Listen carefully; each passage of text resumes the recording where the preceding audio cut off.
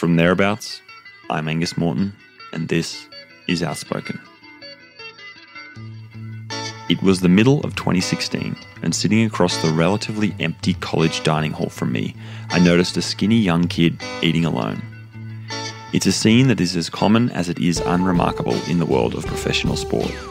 The endless cycle of eat, sleep, train, compete leaves you looking for solace in strange places, like the dining hall. However, the intensity in this kid's eyes was different from the typical 1,000-mile stares that populate the room. It was the type I'd only seen in one other athlete before, the eyes of Lance Armstrong. That evening was the last before the opening stage of the Tour of Utah, North America's most mountainous cycling race, and that kid was Adrian Costa. Over the next 7 days, in rather dramatic fashion, he would go on to finish second in the race at only 18 years of age, his performance beyond his years. We were witnessing the rise of a once-in-a-generation champion, until suddenly we weren't. What happens when someone with the drive and talent to be the best veers onto a different track? That's Adrian's story. Adrian Costa. I currently live in Bend, Oregon, and would define myself as just a lover of the outdoors and lover of adventure, you know? At only 23, Adrian's story is one of almost constant redefinition. Growing up in the Bay Area with parents hailing from France, Adrian spent his summers in Europe and his spare time participating in the typical American school sports. That was until one defining moment, in his words. I distinctly remember I was probably in like 6th grade or so, and I had like an old mountain bike that I'd put on, you know, like those clip-on aero bar things. So I had these aero bars on my mountain bike, and I was just charging around the neighborhood. I must have had my head down or something, because I just slammed into the back of a parked car. And I broke my arm doing that. I was still playing soccer at the time, but after I broke my arm, they kept like sitting me on the bench most of the games, and we'd be driving like 3 hours to go to a soccer game, and I would play like 5 minutes or more. And so, you know, I had this slowly dying passion for soccer and simultaneously this growing passion for cycling. And it was around that 6th, 7th grade mark where, you know, cycling kind of became the only thing I was really doing. And I remember telling kids back in middle school that, you know, I ride bikes, and they'd be like, yeah, I ride bikes too. I ride my bike to school. And I'm like, no, you don't get it. You don't get it. At the same time, it was really hard to relate to other people around me as a kid growing up in the US, just because it's not really in the mainstream at all. So it was kind of just my own thing that slowly grew and grew and grew. Despite not having any schoolmates to train with, like all young sports fans, he was emulating his heroes on home roads. And his hero was the one and only Lance. I mean, I remember like we'd go to these summer camps, and the summer camp t-shirt was just this yellow t-shirt. So we would bring those home and like literally draw like the US Postal like logo on it and everything. And, you know, we had it all decked out. We had like polka dot jerseys and stuff. So yeah, I have a younger brother, and him and I would, you know, do like just fake Tour de France's throughout the hills around our house. In those early days spent pretending to be Lance at the Tour, it was the creativity and freedom training provided that kept him motivated. I just loved training, man. I loved how hard it was and how satisfying it was to just go on these massive rides and just push myself to the mental and physical limit. But I just loved the places my bike would take me to, and the creative loops I could make in every training ride. So, you know, until I was like 17 or 18, my coach would just be like, yeah, go like 4 hours moderate and push it on the climbs if you want to. And I would take that as like, you know, let's go rip the shit out of this climb. So that part was like really playful and fun and super exciting for me. And like I said, I really relished those long training rides. It was an adventure every time, man. But as his confidence grows, he begins competing, and the freedom and creativity gives way to regime. As I started nearing the end of my junior years, started working with like a coach a bit more seriously, really focusing on like intervals and all that kind of thing. That really became like the day-to-day norm. And then, yeah, I guess at that point it was really just putting in the time, putting in the focused effort for this goal of becoming the best I could be. And I don't know, that process was all-encompassing and extremely satisfying and rewarding, especially when I would see the fruits of that work. Already winning national titles, there was bigger fish to fry, and little time to enjoy the early success. With no time to stop and smell the roses, Adrian was being pushed, or rather, pushing himself, beyond his years. He already knew himself that there was a future for him in cycling, and others did too. Still, in the junior ranks, he was being exposed to the mechanism of professional sport, and he finds his core principles starting to be challenged. I did like 4 or 5 training camps, those preseason training camps down in Spain with the pros and stuff, and I don't know, kind of getting thrown into that pro cycling system. For me, it was a bit of a reality check, and probably a bit too much too soon, but sitting down to breakfast right next to the best in the game and the best in the world at this sport, I don't know, it was sort of a reality check where I was like, man, they're just waking up in the morning, eating breakfast and getting on their bike as well, and we're all just kind of in this machine that's never stops, and the training and the daily routine and the travel and all this time away from home and the endless hotels and traveling to races across the year, it just never stops. And at a certain point, I think you lose your individual identity as a rider, and you sort of have to meet expectations of the team and what they want you to do in races and off the bike and training wise too. You kind of lose all that control, and you're kind of thrown into this system where you kind of lose your voice. And I'll watch interviews of the guys that are winning, and everything they say just feels so scripted and so pre-thought out, and no one's really like speaking their mind and trying to be original or authentic. And pretty quickly when I got in that world, I felt like I was kind of losing my sense of like who I was deep down, and sort of having to sacrifice a lot of that just my identity, I guess, for this thing. Graduating from the junior ranks with medals in world championships, he enters the elite or open category, and to immediate success. He was the first US national to win the Tour of Bretagne, a major stage race in France. He was second at the Tour of Utah, arguably North America's toughest bike race, and he was third at the coveted Tour de l'Avenir, considered by all to be a litmus test for the Tour de France. On top of that, he landed an apprenticeship with the world's top team, Quick-Step. The year was 2016. I had much more successful of a season than I had ever dreamed of having that year. That's the year I did like Bretagne and Utah and l'Avenir and races like that.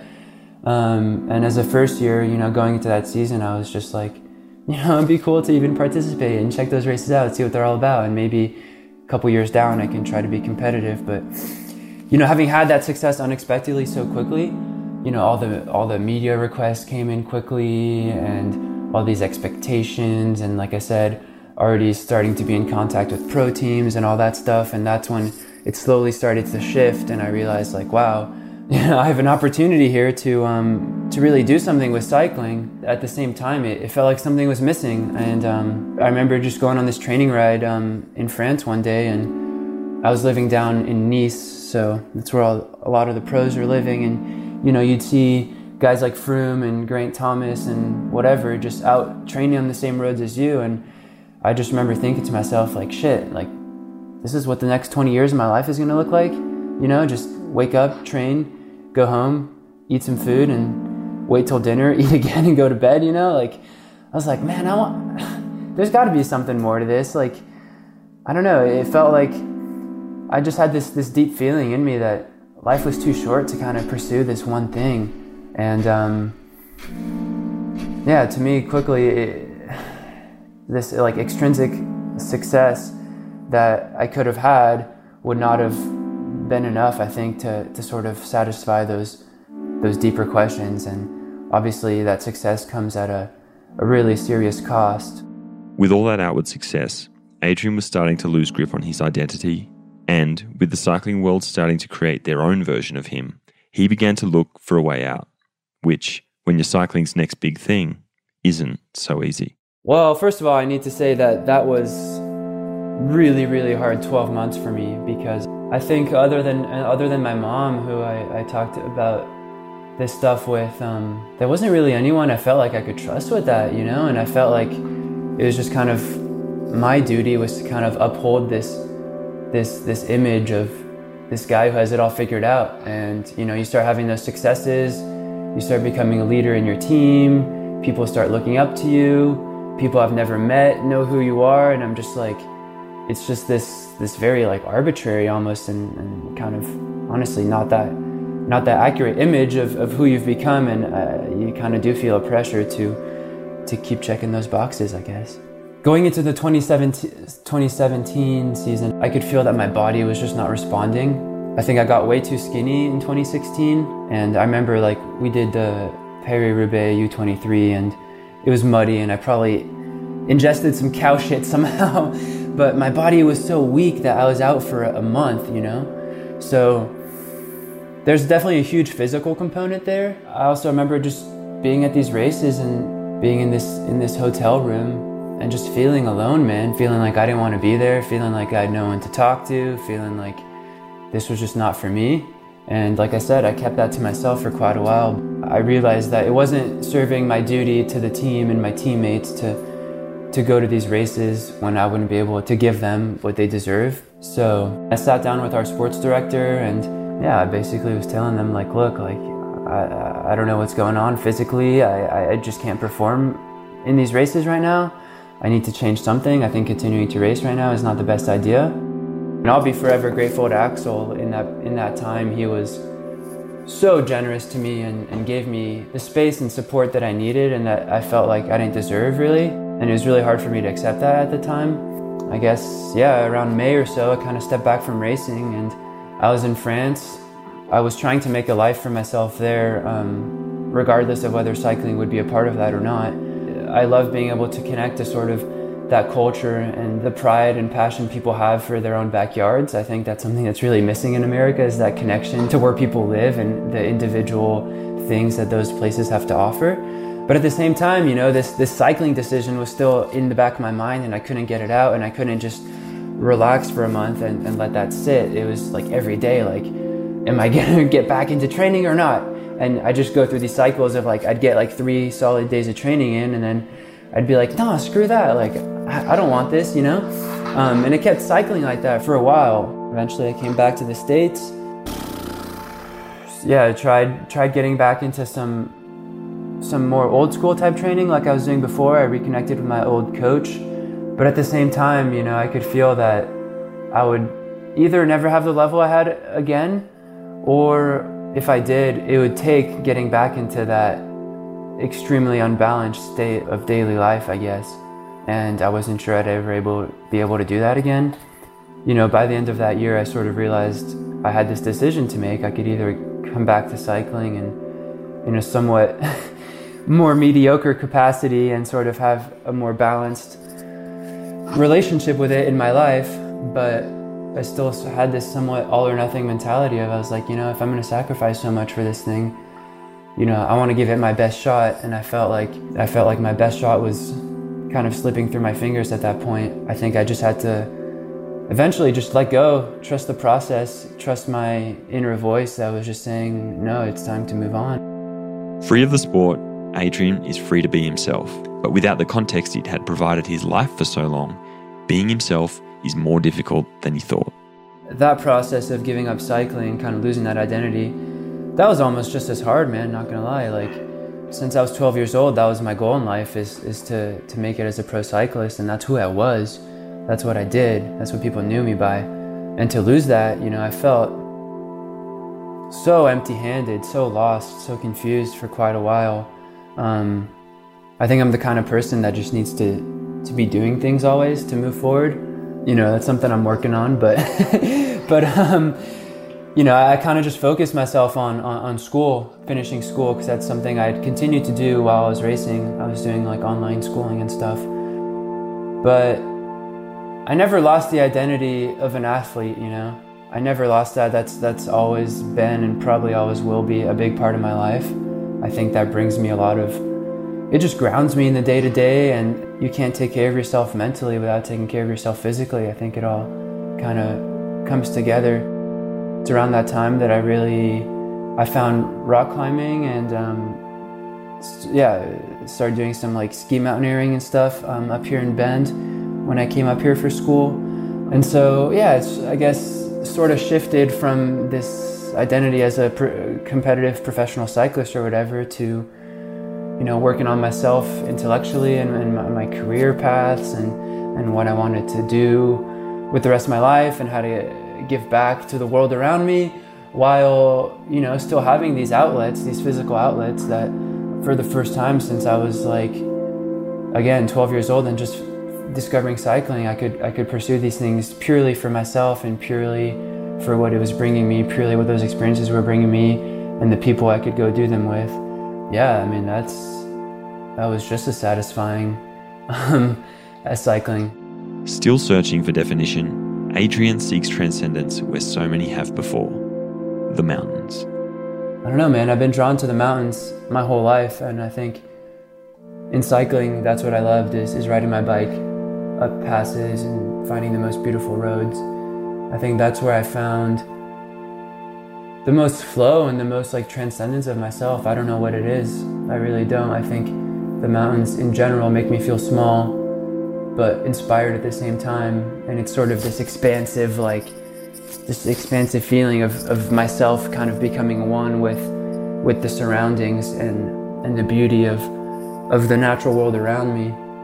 That summer when I was starting doing a lot more hiking and some easy scrambles in the Alps, I knew I wanted to learn the skills to be able to do cooler and cooler mountains and really get up close and personal with them. That was really exciting because in cycling it's like you're in the mountains, quote unquote, but you know, you're going over a pass. And what's a pass? A pass is the lowest point in a mountain, right? The most logical point to go through a range of mountains. But like you have these mountains that go thousands of meters above you, and for me, I don't know, it's almost like a hell of a lot cooler than just riding on a road where there's cars and traffic and shit. Yeah, again, that feeling of flow and transcendence and just connecting to the mountains. A lot of time I go out myself too, and it's just, yeah, pretty powerful, you know, borderline like spiritual experiences out there. Up until this point, it was Adrian's incredible dedication that had defined his successes. His all-or-nothing mentality that had seen him succeed in cycling was also what helped him to break from it. It's the idea that if we're not grabbing life by the horns and making it work for us, we're somehow failing at living. But, as we're about to find out, who's really got who by the horns? I had just gotten an old beater van, actually, like a big camper van. I don't know, just went on a road trip. A buddy and I from school, we went on a road trip to like Idaho, Montana, Wyoming, and we're just, you know, camping out, climbing, having a good time. That's how I wanted to spend my summer, just sort of live on like a simpler frequency, I guess, and have all summer to devote myself to climbing. So eventually my buddy went home. I was in the Sierras. I guess I just had a day off climbing with no partners, and I wanted to give sort of my upper body a rest and kind of go on like a more mountaineering type adventure with some easy climbing. So originally my intention was to do like this link up of this one peak that had like a 1,000-foot like snow/ice couloir. So I had like ice tools and crampons and everything. So the plan was to do that and then traverse a ridge and then hit this other mountain via a moderate ridge climb. I got to the couloir, and at the base of the couloir there's like a Bergschrung, which is sort of like this overhanging crevasse type thing that, you know, was 15-20 feet high. It was too warm that day, so I couldn't really climb it because I would stick my tools in there and the snow wasn't hard enough for them to stick. They would just kind of shear out of the snow. Yeah, I'm just thinking about how I was definitely a bit more reckless back then.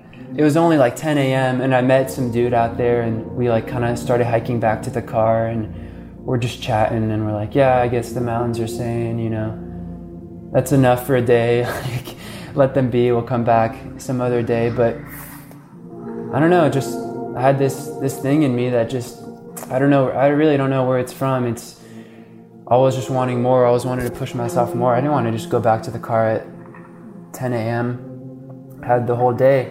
So I started making my way by myself up to this other mountain, Mount Kenness. I didn't really know shit about the route. I didn't really know like the approach or whatever. I just knew the ridge I had to get to. And yeah, I was just hiking up past these lakes, these like beautiful alpine lakes. I even like jumped in one of them, and I just remember like really not feeling that stoked for the day, and just feeling like something was off. The night before, I was kind of up late and sort of in my head, like, what am I doing here? Like, I'm just by myself, like sort of like these existential type questions kind of flooding in. And yeah, that day the stoke wasn't high, but I just felt like I had to keep pushing to make myself feel okay. So yeah, I didn't listen to I guess my conscience telling me that it wasn't the right day, and just kept plowing along. And I remember even on the way up, I was kind of like just not flowing well, kind of like tripping occasionally. Anyways, I get up to like close to the ridge, and it looks like there's a shortcut out to the left to cut out a lot of the approach and sort of get a more direct path onto the ridge with some easy rock climbing. But to get there kind of required traversing through this big loose boulder field.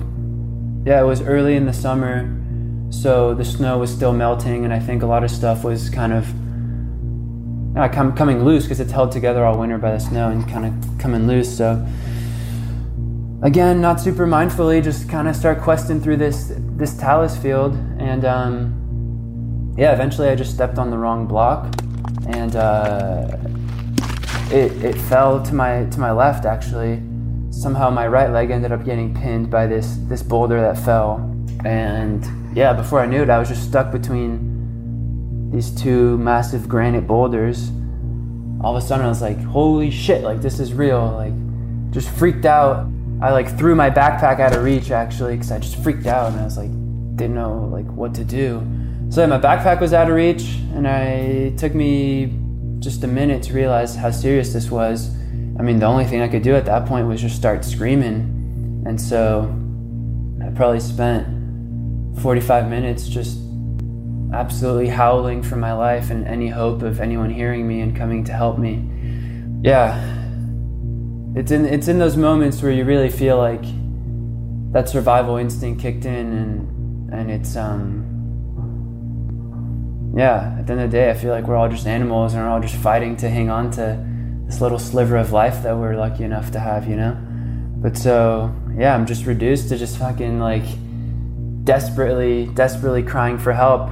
You know, thankfully enough, a couple climbers had been hiking down earlier, and they heard me screaming, and they were able to scramble up to me on the boulders. And one of them was trained in like wilderness first responder, and he like set up a tourniquet on my leg. And since I was pinned like right above the knee, I couldn't like sit on my ass, so my back was like actually getting extremely sore, because if I torqued the leg in any way, it would just be unbearably painful. So I was just kind of like precariously like balancing myself to be as comfortable as I could. And so he basically put the tourniquet on my leg, and this was like a support for my body. I was just kind of leaning on him for hours while they got a rescue started with a GPS beacon type thing. The other climber, Kimberly, who I've since climbed with a few times, but she was like waving like this red jacket to try to get anyone up higher up on the mountain to sort of realize that we needed help, because we weren't sure how quickly the satellite thing would go through. And it was probably 6 or 7 hours of that, of just waiting. My leg went numb pretty quick, so honestly that wasn't really the most painful part. You know, we'd hear an airplane and think it was a helicopter and get our hopes up, and then it all come crashing back down. But in that time, it was the first time that I had time to sit and reflect in almost my whole life, man, because up to that point, through my cycling, and I talked about this earlier, after cycling, my way of coping with that transition was to start pursuing other things with the same passion as I had with cycling. So I feel like I never really gave myself the time to sit and let my life sink in up to that point. And when I was stuck under that rock, it felt like everything kind of was put on pause, you know, like everything just comes crashing to a halt. And yeah, it was powerful. It was extremely powerful. Just looking up to like the mountains around me, the stillness there, the beauty, but at the same time the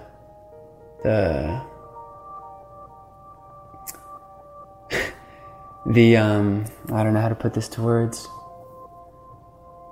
I mean, the mountains don't give a shit about you, you know, and that's kind of what I realized sitting there is they're beautiful, but they don't give the slightest shit about you. And, you know, you don't respect them for 1 second, you lose focus for 1 second, and they'll get you.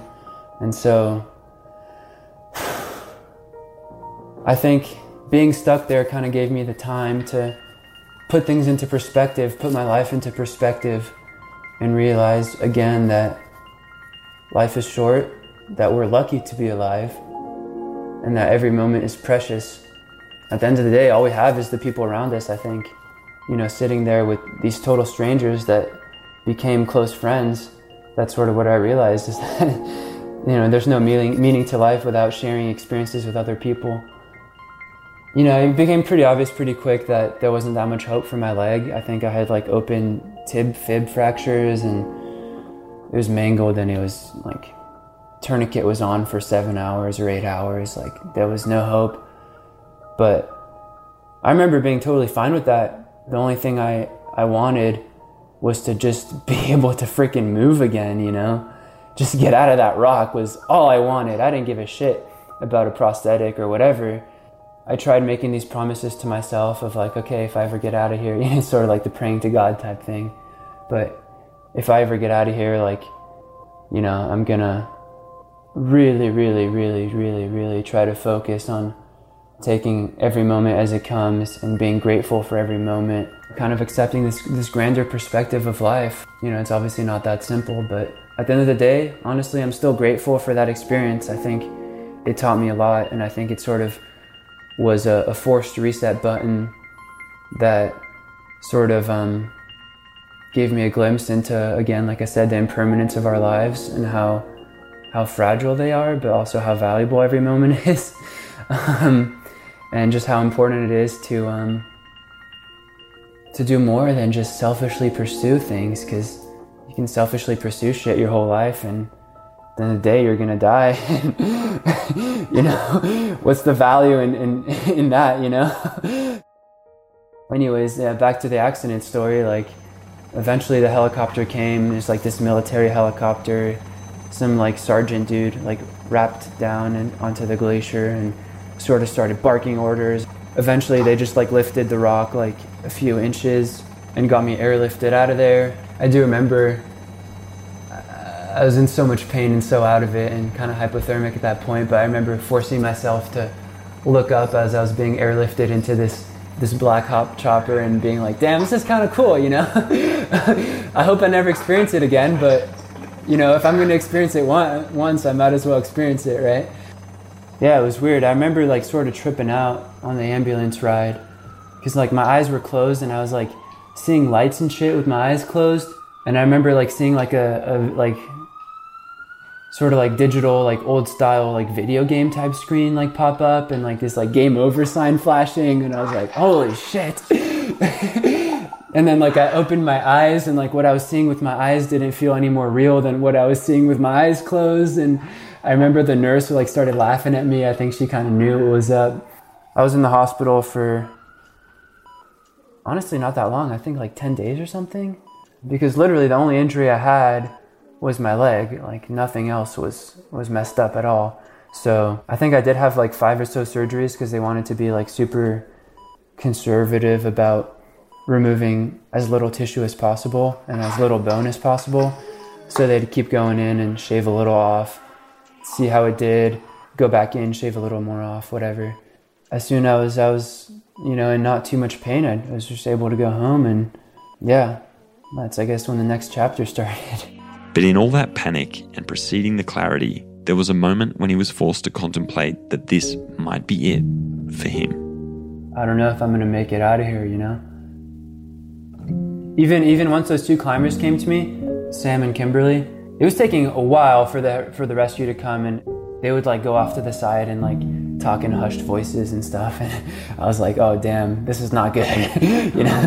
If they don't want me to hear something, that's not good. It was surrender, I would say. Yeah, that's the word I was looking for earlier. It's totally a surrender of your fate, I guess, and being so powerless.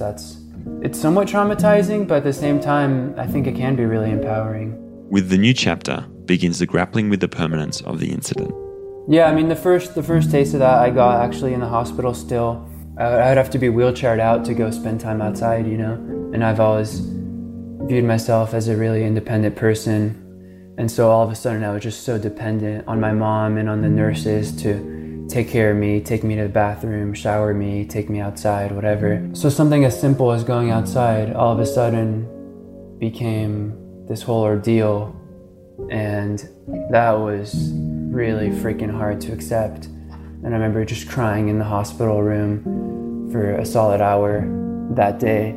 But also, yeah, going home at first was insanely hard too. I was just stuck in bed, and out my window I could see the hills that I used to go ride in as a kid and go escape all the bullshit I was dealing with in my life and in my family life, and be able to just go and have these experiences in the hills by myself, and realizing that I would never be able to spontaneously go and have those experiences again.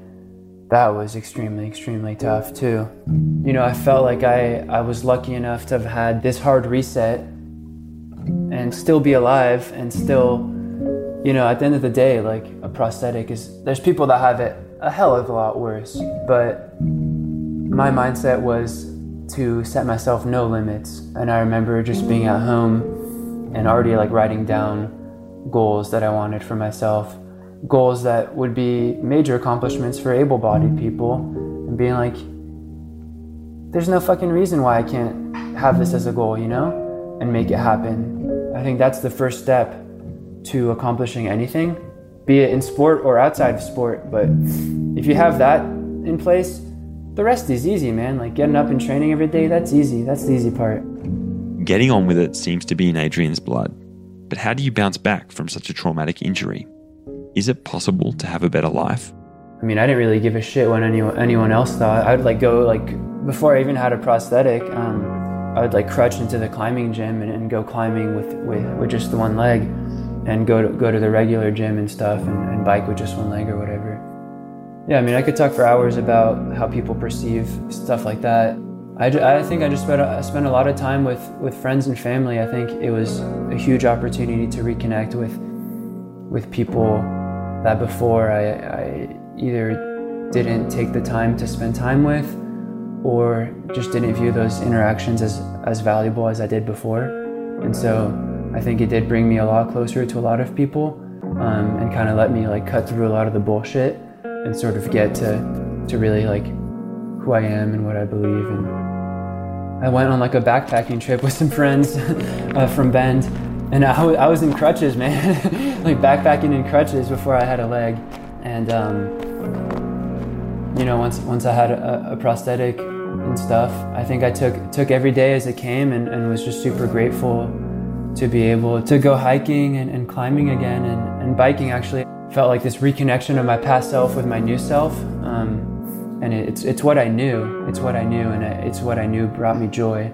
I'm not gonna lie, as I started gaining mobility and sort of started getting strength back and whatever, I could feel that, I call it the old Adrian kind of coming back in of always wanting more, always wanting to improve, wanting to start accomplishing bigger and better things. And so that has been and continues to be a process for me. I think it's been a lot better in the last year or so, but I tried to be really mindful about reconnecting with the things that I learned in that period, and not letting myself be carried away with the sort of more materialistic side of things and wanting to accomplish this or that. Life's a blank canvas, and I feel like I'm privileged enough to choose how to paint that. Yeah, it's exciting. I don't want to mess up the painting, but at the same time, I don't think I don't think you can mess it up too bad. Are you happy now? Are you happier now? I think so, yeah. Still a work in progress, and I think what I struggle with a little bit is having been so close to death in that experience, and then choosing to continue to participate in risky activities, which is exactly what sort of led to my accident. That's sort of this paradox that can be a bit hard to reconcile in my head. Sort of the existential thoughts of it could all end at any minute. Whether it's driving your car to work or going and climbing a mountain, shit happens. And I think that's something that I could probably be a little bit more at peace with. With the hard reset giving him a new perspective, Adrian takes to honing his skills in the mountains, with the mission of becoming a more complete, capable athlete. And perhaps, to no surprise, before long, he proves it. Here in Bend, we have the Three Sisters, the three big mountains. Before my accident, going and climbing one of those was 12 plus hour days sometimes, depending on the route, and quite a feat. And this year, I did them all in a day, in a single push by myself. That was holy shit, this is this goal I had since I moved to Bend, back when I had two legs. And back when I had two legs, it was mind-blowing to think about. And I went and did that this year, and that was man, this shit's possible. And it's just so exciting to see where I can take that in the future. I try to not get carried away. One of my favorite mountaineering quotes is, the mountains will always be there. The most important thing is to make sure that you are. I want to be an old climber. I want to be around for a bit. And so I've been intentionally taking a step back from it when I need to. For example, at the end of this season, I had a couple close calls where I could feel either I was having a lapse in focus or just getting after it too much, and I could feel I felt this before. This is familiar. Last time I kept pushing when I felt this way, it didn't turn out so good. And so I think now I have the ability to take a step back and realize, okay, maybe it's time to focus on other things. So, eclipsing anything he'd done before, but not without his own close calls. What is it that Adrian's trying to prove? That it can be done. What attracts me to alpinism is that it involves, ice climbing, snow climbing, navigating glaciated terrain like crevasses and stuff. You need to be a strong rock climber. You need to have your rock climbing systems and rope management and all that stuff dialed.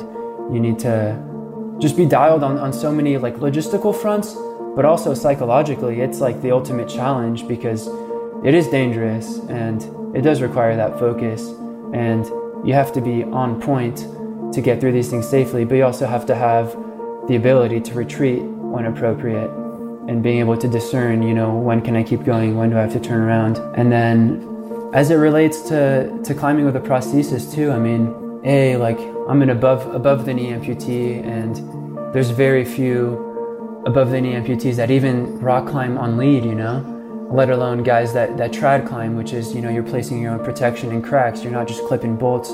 There's even fewer doing that in the mountains. Yeah, I think it's going to be a lifelong process, but to me, the appeal of these sort of bigger mountain goals is sort of, like I said earlier, it's the ultimate challenge, but also it's sort of proving that as an amputee, I can still do these things that, not even that many able-bodied people pursue. And so I think that's what's really exciting for me. And I think there's a message to be spread there. Kind of, I was saying this earlier, but with the right preparation and the right focus and the right knowledge and experience and the right mindset, I firmly do believe that just about anyone can do whatever the hell they want with their life. One challenge beckons, not for its difficulty, but because it's been left incomplete. It's definitely been a huge positive force. Again, I think in cycling, it's easy to get pretty wrapped up in yourself and kind of forget about just connecting on a human level with other people. I think climbing is a great opportunity for that, because most of the time you're going out with a partner and you're kind of sharing these powerful experiences. I've had a little contact with Sam, but it's really with Kimberly that we've, kind of grown this friendship where, honestly, at first I think she was pretty traumatized by the whole thing, and probably a bit scared to climb with me again. But earlier this year, we went out and we did the Traverse like link up thing that I had originally been trying to do on the day of my accident, and to do it with her was extremely powerful. Honestly, those were some of the fondest memories I have in the mountains, just to be able to share that with someone you really care about, someone that arguably saved my life. But yeah, off the mountain, I think my priority has been to cultivate balance and not make the same mistakes I made in cycling. And so again, I realized that nothing's that valuable if it's not shared with other people. So I think, my goal with these climbing objectives is to share that inspiration and that message of possibility with others. In true humility, where does a guy who once had the cycling world at his feet go next? Yeah, more tangibly in my day-to-day life, like I just started this new job actually that it's sort of providing like in-home care for people with developmental disabilities. And I think there's a lot of obviously stigma surrounding people that struggle with those kind of things. I've experienced it myself, with the stigma around people with a physical disability. And I think breaking through that barrier and really viewing people as human beings and seeing what they have to offer and what they can teach me and what experiences we can share together, and how can I help them make their lives better, and what can I help them learn. To me, that's extremely rewarding. I'm working on starting a little tutoring business actually with a buddy of mine, and the principle of that is to not only help kids with their academics, but also take kids outside and have extracurricular activities and sort of show them the value in spending time outside with other people. In many ways, I feel like the world is becoming a much better place, a much more open-minded place, a much more progressive place. But I think we can't forget that the natural world around us is all we have. It's what's always been there, and hopefully we can make sure that it's always going to be there. And I think I would love to help inspire this younger generation to see value in the outdoors for themselves, and to sort of take it upon themselves to take an active role in its preservation. So I guess the question is, what does it look like to face your own mortality? Yeah, I mean, I kind of like to refer it as like kind of seeing the void, I guess. Seeing the blackness, the hole. It's tough, man. It's really tough. I think it's a process of really reflecting on the positive things that you can take away from that, and the fresh perspective you can have.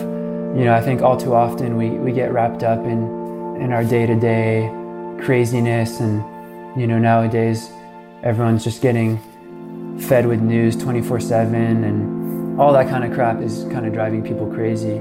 Yeah, I think it's just important to remember that on a greater scale, there's something else out there that kind of unites us all, and we're all in the same boat together, and sort of remembering the simple things, really. Remembering the simple things and taking them and being grateful for them and sharing them with other people. Yeah, I think that's how you deal and grow from something that, is pretty traumatic. After all his experiences, what has he learned? I'm a strong believer that I think people should have passion. I think a life lived by a passion, whatever it is, sport or not, At least for me, I think sport is a process of like self-discovery and self-knowledge, really. Knowing yourself and pushing your limits and kind of dealing with discomfort and pain and whatever, and sort of becoming a better person from it. And I think,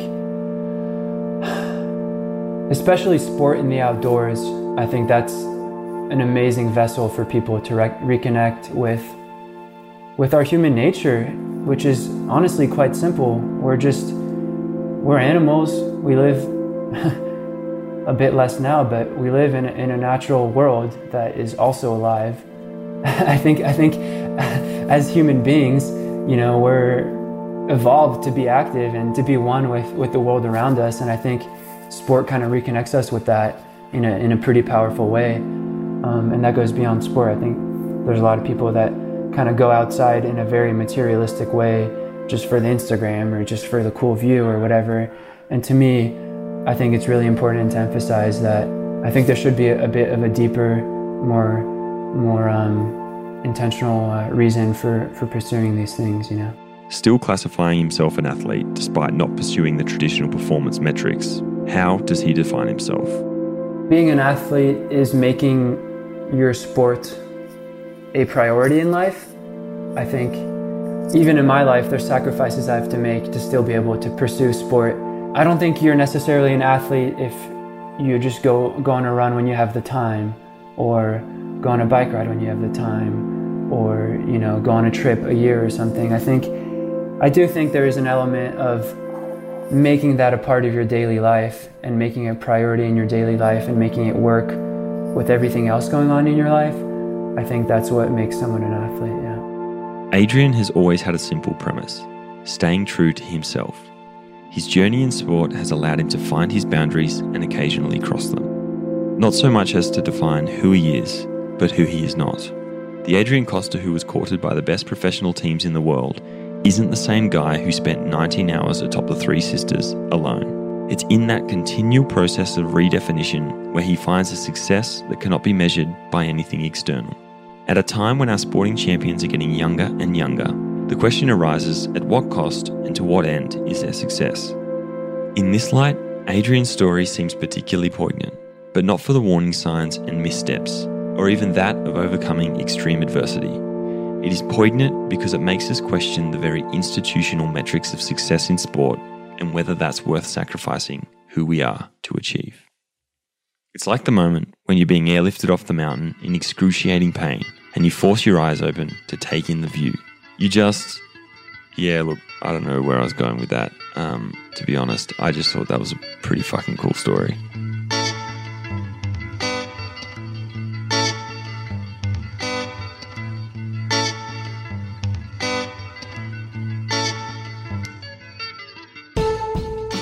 Outspoken is a Thereabouts production.